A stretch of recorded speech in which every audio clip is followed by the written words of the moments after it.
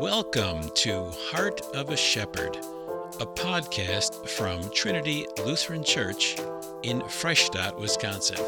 Now, here's Trinity's Rick Adams, Angela Ekstrom, and Pastor Carl Leyenbauer.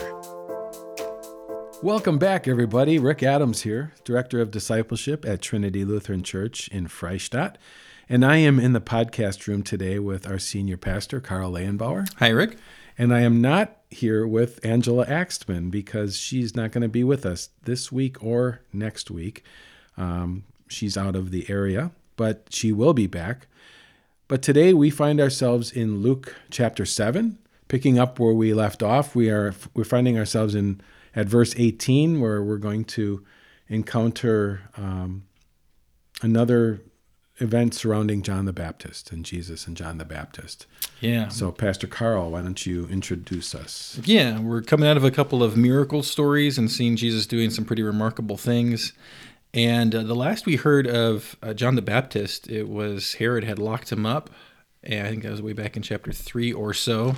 Now, all of a sudden, John the Baptist reappears on the scene here, sending some messengers, and we don't get any explanation of why John's not coming himself, but presumably because he's still in prison. So we'll pick up here with verse 18. The disciples of John reported all these things to him. And John, calling two of his disciples to him, sent them to the Lord, saying, "Are you the one who is to come, or shall we look for another?" And when the men had come to him, they said, "John the Baptist has sent us to you, saying, 'Are you the one who is to come, or shall we look for another?'" In that hour he healed many people of diseases and plagues and evil spirits, and on many who were blind he bestowed sight. And he answered them, "Go and tell John what you have seen and heard. The blind receive their sight, the lame walk, lepers are cleansed, and the deaf hear. The dead are raised up, the poor have good news preached to them. And blessed is the one who is not offended by me." When John's messengers had gone, Jesus began to speak to the crowds concerning John. "What did you go out into the wilderness to see? A reed shaken by the wind? What then did you go out to see? A man dressed in soft clothing? Behold, those who are dressed in splendid clothing and live in luxury are in king's courts. What then did you go out to see? A prophet? Yes, I tell you, and more than a prophet. This is he of whom it is written, 'Behold, I send my messenger before your face, who will prepare your way before you.' I tell you, among those born of women, none is greater than John. Yet the one who is least in the kingdom of God is greater than he." When all the people heard this, and the tax collectors too, they declared God just, having been baptized with the baptism of John. But the Pharisees and the lawyers rejected the purpose of God for themselves, not having been baptized by him. To what then shall I compare the people of this generation?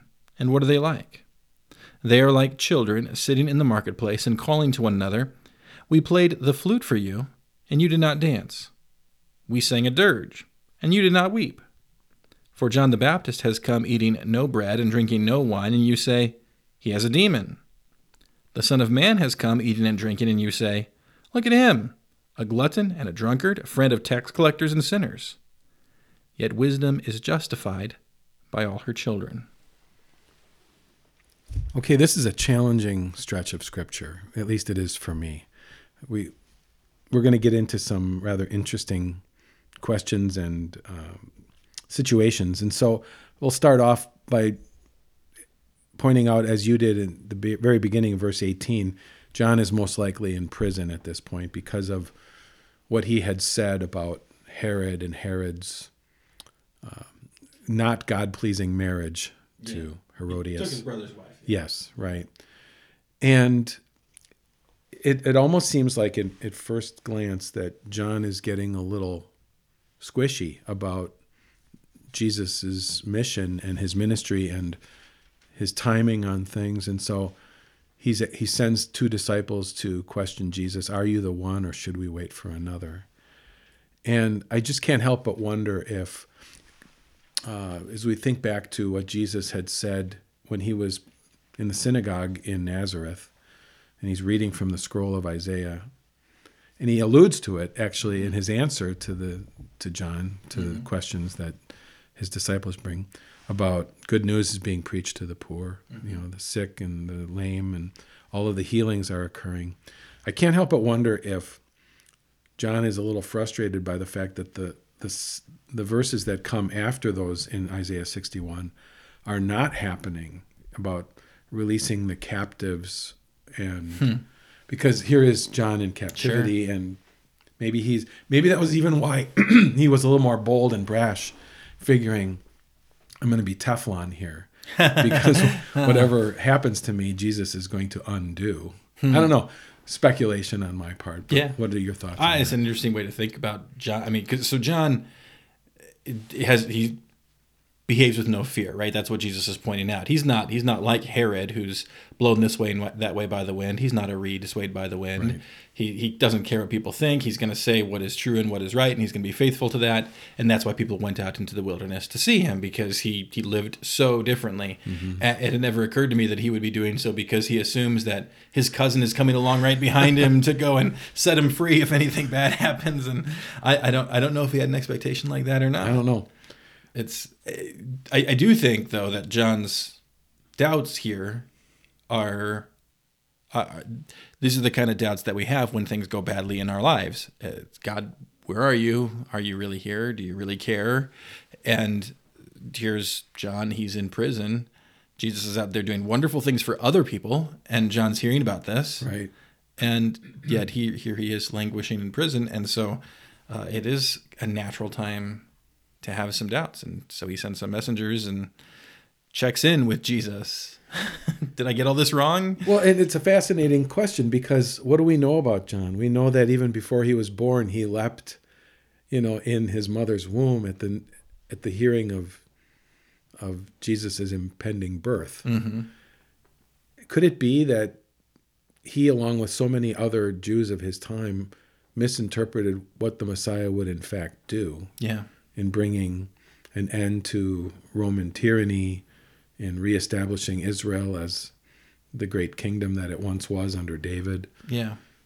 Which, I mean, those are valid expectations. They're just too small. Yeah. That Jesus is going to do greater than that, and he's going to take longer doing it. Right. And it's the timeline more than anything. I'm sure that John had an appreciation for.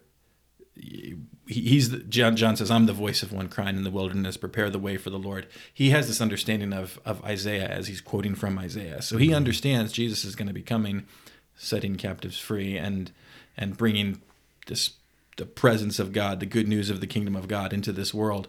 But he probably does expect things to progress more quickly. Yeah. And I mean, even if you know it's coming, suffering is hard. Yeah. It challenges faith, and for that reason, it also strengthens faith. Yeah.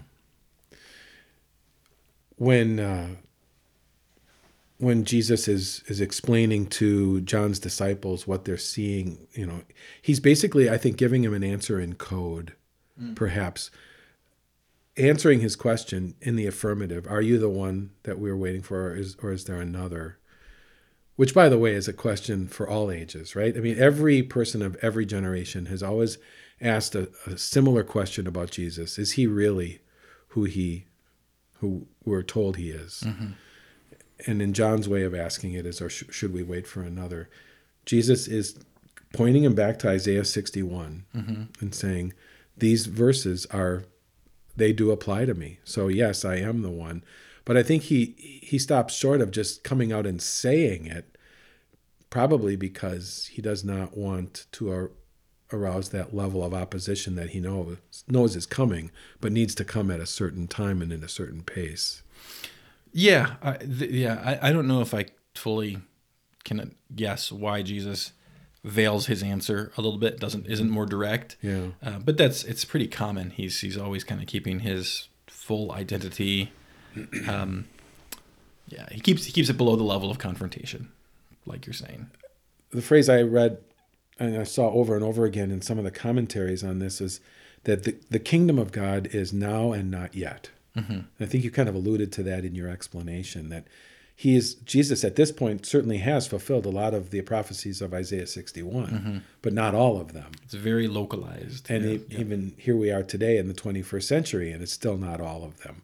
The final enemy to be conquered is death itself. Right. And so when that happens, when Jesus does return, then the kingdom of God will come in its totality. Right. And until then, we're still in the now and not yet. Yeah, I mean, you bring that up, and the miracle right before this is the raising of a dead man. Right. And John hears about that. That's what triggers this interaction, is the disciples of John are reporting these things to him.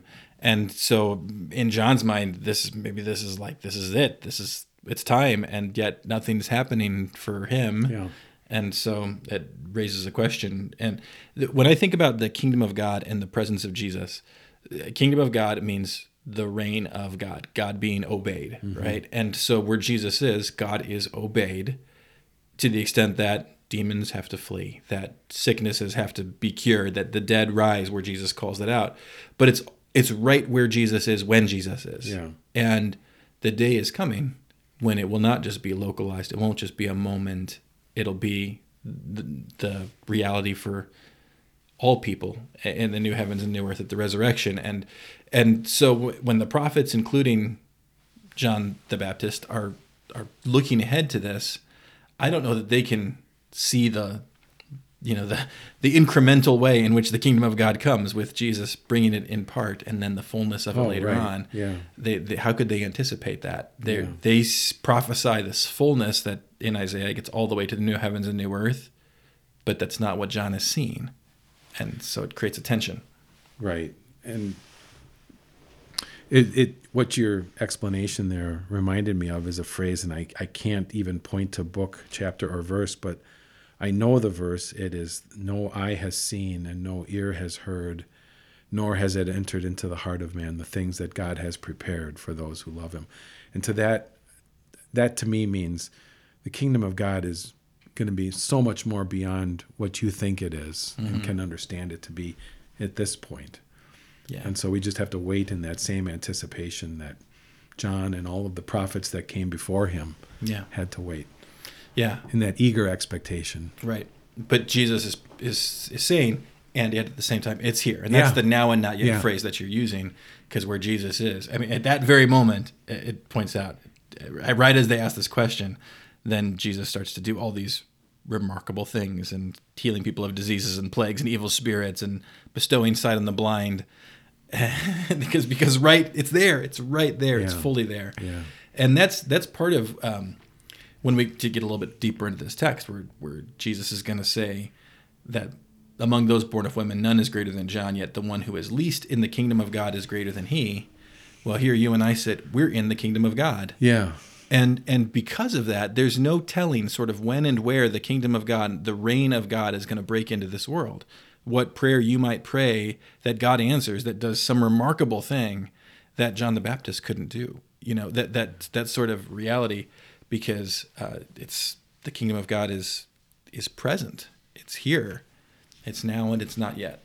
You brought up a verse, and I don't want to get too far ahead, but where Jesus is talking about John, and he says, no one born of a woman is greater than he. So he gives him a very high praise statement. But then he also said that whoever is least in the kingdom of God is greater than him. Mm-hmm. It almost sounds like Jesus is talking out of both sides of his mouth. Mm-hmm. He says John's the greatest. He says John's the least. Mm-hmm. And it makes me think there's really only one person who embodies both of those aspects, and it's Jesus himself. Who could be less than Jesus was? When you think about, he emptied himself and took on the form of a servant and became humble unto death. So Jesus is that living example of the least. He became the least for us, but he's clearly also the greatest. Mm-hmm. And I don't know, maybe that's a misapplication of that verse, but it's where my mind went when I'm saying it's kind of a different way to think about it. Just that seeing least here as a compliment in a way. It's being willing to become nothing. Mm-hmm. But I think here where Jesus is talking about John, greatest is a good thing. John is the greatest.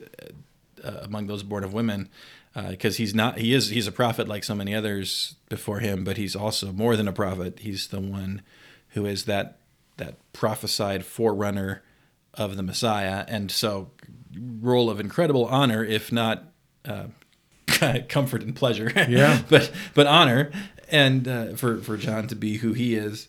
But when Jesus says that the one who is least in the kingdom of heaven or kingdom of God, that's because at Pentecost God's Spirit is going to come and dwell in human beings, and the kingdom of God is going to come. It's at hand, and so that's talking about. So that's where he can say we're going to be we're greater than those who came before us because of Pentecost. Exactly. Yeah. It's certainly not me and my human flesh. I'm nothing compared to somebody who would hold the line like John, against the kings and the authorities, but in the presence of the Spirit of God, adopted as a child of God through the sacrifice of Jesus, that's remarkably greater. It's infinitely greater because it's divine. Can we go to verse 23? Blessed is anyone who does not stumble on account of me. Yeah, we can talk about that. Yeah. Is John stumbling here? I don't think so. I certainly not fully. Yeah. But yeah, the ESV has blessed is the one who is not offended by me. I don't like that translation much at all. Yeah. It's more of the stumbling block kind of language. Yeah. That's really what the word there is about. And so it's whatever, what you trip over in your relationship with God. That we can relate to, can't we? Absolutely. Yeah. And John is tripping, right? He's tripping over his circumstances and how hard things are, and this is not the way he expected it to be. And that expectation of like God is supposed to behave this way and he's behaving that way, we trip over that. We sure do. A lot. And I think it's a very common experience, especially during hardship, that feel to just sort of instinctively, deeply feel like God is supposed to be better to me than this. Yeah. And he doesn't owe us anything. So we're wrong. We're stumbling.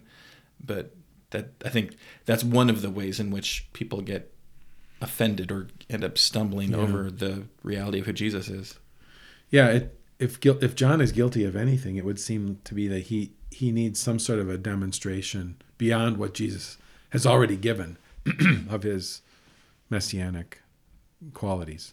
Yeah. And I think that's something that mankind for all generations has been guilty of, believing that if only Jesus would do this, physically show up or something like that, and answer this prayer, then I'll believe. And of course, it's a false hope, because that confidence or that faith is very short-lived before the next trial or test is going to come, when you're going to demand more.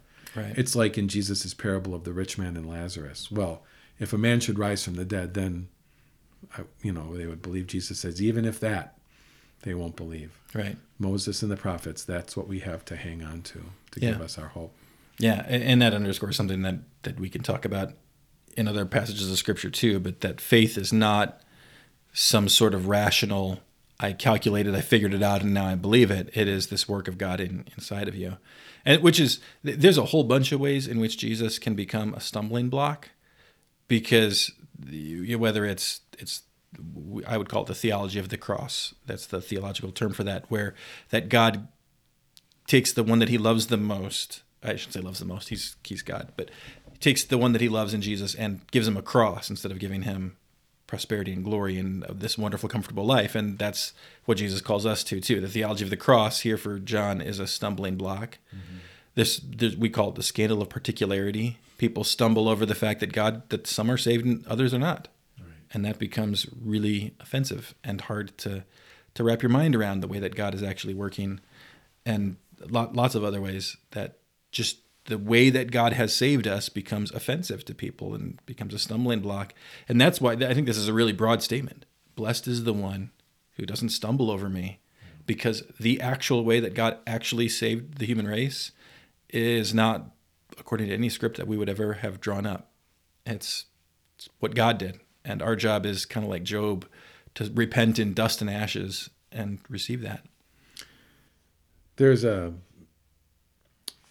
Luke goes in verse 29 and verses following, where he says, I'm reading from the NIV, All the people, even the tax collectors, when they heard Jesus' words, acknowledged that God's way was right because they had been baptized by John. But the Pharisees and experts in the law rejected God's purpose for themselves because they had not been baptized by John. And I find that last phrase very instructive, because it's like Pharisees always got to be Pharisees. And their hearts were hardened even to John's message of repentance. John, who's making no messianic claims himself, he's not saying anything offensive. All he's saying is, you're a sinful person and you need to come clean before God. And they couldn't even accept that, Right. which really cuts to the heart of what the problem is of Pharisee-type people. It's that their heart is not in the posture that it needs to be, which is to be broken before God and saying, I have nothing, I bring nothing to this equation. I am poor, miserable sinner. The human condition, by nature, apart from God, we just want to justify ourselves. Right. And so as a result of that just deep need to justify ourselves, we'll come to this ridiculous conclusion that I don't need forgiveness. I don't need God's mercy. I should have paradise by right or something like that. I should be saved by right. And the Pharisees are falling into that trap, whereas the tax collectors are ready to repent, and they were able to see their own sin. And that's something we'll come up more into as we get into the next couple of chapters here. Right. And it's like what we're seeing here, thank you for pointing that out, because as Jesus is reminding us, John is in the last of a long line of prophets. That all of the prophets that preceded him in the Old Testament were preaching God's words, and they were being rejected time and again, like Jeremiah, like Isaiah, like Amos, all of them. And John's message is being rejected, but there's always that remnant that permeated all of Old Testament Israel. There's that group of people that God said to Elijah, 7,000 have never bent the knee to Baal. And today, and I mean in this text in Luke 7, who is that remnant? It's the tax collectors and sinners. The most counterintuitive group of people that you would think would be responding to the message of the gospel. Anybody looking at this would say, well, of course it's going to be the Pharisees and the teachers of the law. They know God's word best. They'll immediately understand what John is saying and respond. Right. And they don't. Yep. Which is, it's very telling. One of the risks of being a professional church worker, or just sort of being deeply religious. You don't think I think about this? It is. I mean, because the attribute that lays the groundwork for a right relationship with God is humility. It's contrition and repentance. And so the better you think you're doing, the more danger you're in, so to speak. And that's what is being displayed here. And that's so important for us to take to heart, too, to recognize that spiritual growth is always growth in seeing my own sin and repenting of it and receiving forgiveness and living in grace. As we're already kind of on the last portion of our time together in this podcast, but there's a section here at the end of our reading that I don't want to miss. And Jesus gets a little ironic here when he's talking to the Pharisees who are ridiculing him and comparing him to John. And so in verse 31, he says, what can I compare this people of this generation? What are they like? They're so help me understand this, Pastor. They are like children sitting in the marketplace and calling out to each other. We played the flute for you, and you did not dance. We sang a dirge, and you did not cry. And then he compares the criticism that John the Baptist received for not eating bread or drinking wine. And they say he has a demon. Son of Man comes eating and drinking, and they say you're a drunkard. Yeah. So Jesus is saying you're not pleased no matter what. Right. You got both ends of the spectrum here. You got John the Baptist, who was, as he lived a very austere life, dressed in camel's hair and ate locusts and wild honey, and he didn't come feasting and being with people, and you don't like it, you say he's a demon possessed, and then here I come and I'm I'm eating and I'm drinking, and you call me a glutton and a drunkard, a friend of tax collectors and sinners. And so you can't be pleased either way. and that's Jesus' criticism of them, is that they're not willing to it's that need to be justified, right? To be justified in myself. They want to justify their opinion of John. They want to justify their opinion of Jesus. They're not willing to hear either one of them, even though they came in opposite ways. And what had just happened previously was the raising of the young man in Nain, and in one of the commentaries I read, protocol would have been at that time, if you come across a funeral procession, to join in and become part of the procession. Jesus and his disciples do not join the procession. He ends the procession, ends the funeral by raising the young man. And it's interesting because he actually alludes to what the expectations are. You sing a dirge and you didn't cry. He brought crying to an end in that funeral. And so that's how I would read this, that you're right, that their expectations of Jesus are, you're not doing things the way we want you to. You're not following standard operating procedure here. So, and no matter what he does, there's going to be criticism. Yeah. Whatever John did, there was criticism. Whatever Jesus does. Right. Which is this is where this is backwards. It's we have our way of doing it, and you need to conform. And they're saying that to God. Yeah. Instead of saying God has a way of doing things and I need to conform. And that goes back to that humility. That's why humility is the foundation of a right relationship with God. It's that recognition that I bring nothing to the table. I can only be a recipient. And so God, thy will be done. And that's probably where we want to tie this back together with that heart of a shepherd concept. And as I seek to live in a right relationship with God and raise kids who are living in a right relationship with God, this is the cardinal virtue. It's humility. It's not necessarily right behavior that is the first target. The first goal is a humble heart, a broken and contrite heart, O God, you do not despise. And so that's what we see being missed here at the end of this passage, and what we want to be pursuing. Seems like that would be an appropriate place for us to leave it when we consider the encouragement we receive from God's word as shepherds in our households, as to approach this with that heart of humility, that posture that Jesus seeks all of us to have, which is to come with nothing in our hand, just that brokenness, that create in me a clean heart, O God, posture that we see in Psalm 51. I'm gonna throw one more thing in there too. Ahead. Just going back to John the Baptist and his doubts, and that's another, just, this is reality. We're gonna have our doubts and we're gonna have our struggles, and that does not by any means disqualify you from being someone that God uses. Greatest among those born of women is John the Baptist. Right. And so if he can have some doubts, you don't have to beat yourself up over having some questions and some doubts. And John does the right thing. He sends his questions to Jesus. Yep. And we get to do the same thing. Great point, and a great way for us to draw this podcast to a close. And so I want to thank you all for joining us. We look forward to seeing you back here again next time in the podcast room. Until then, bid you all a farewell, and welcome. Come back again next time in the Heart of a Shepherd podcast.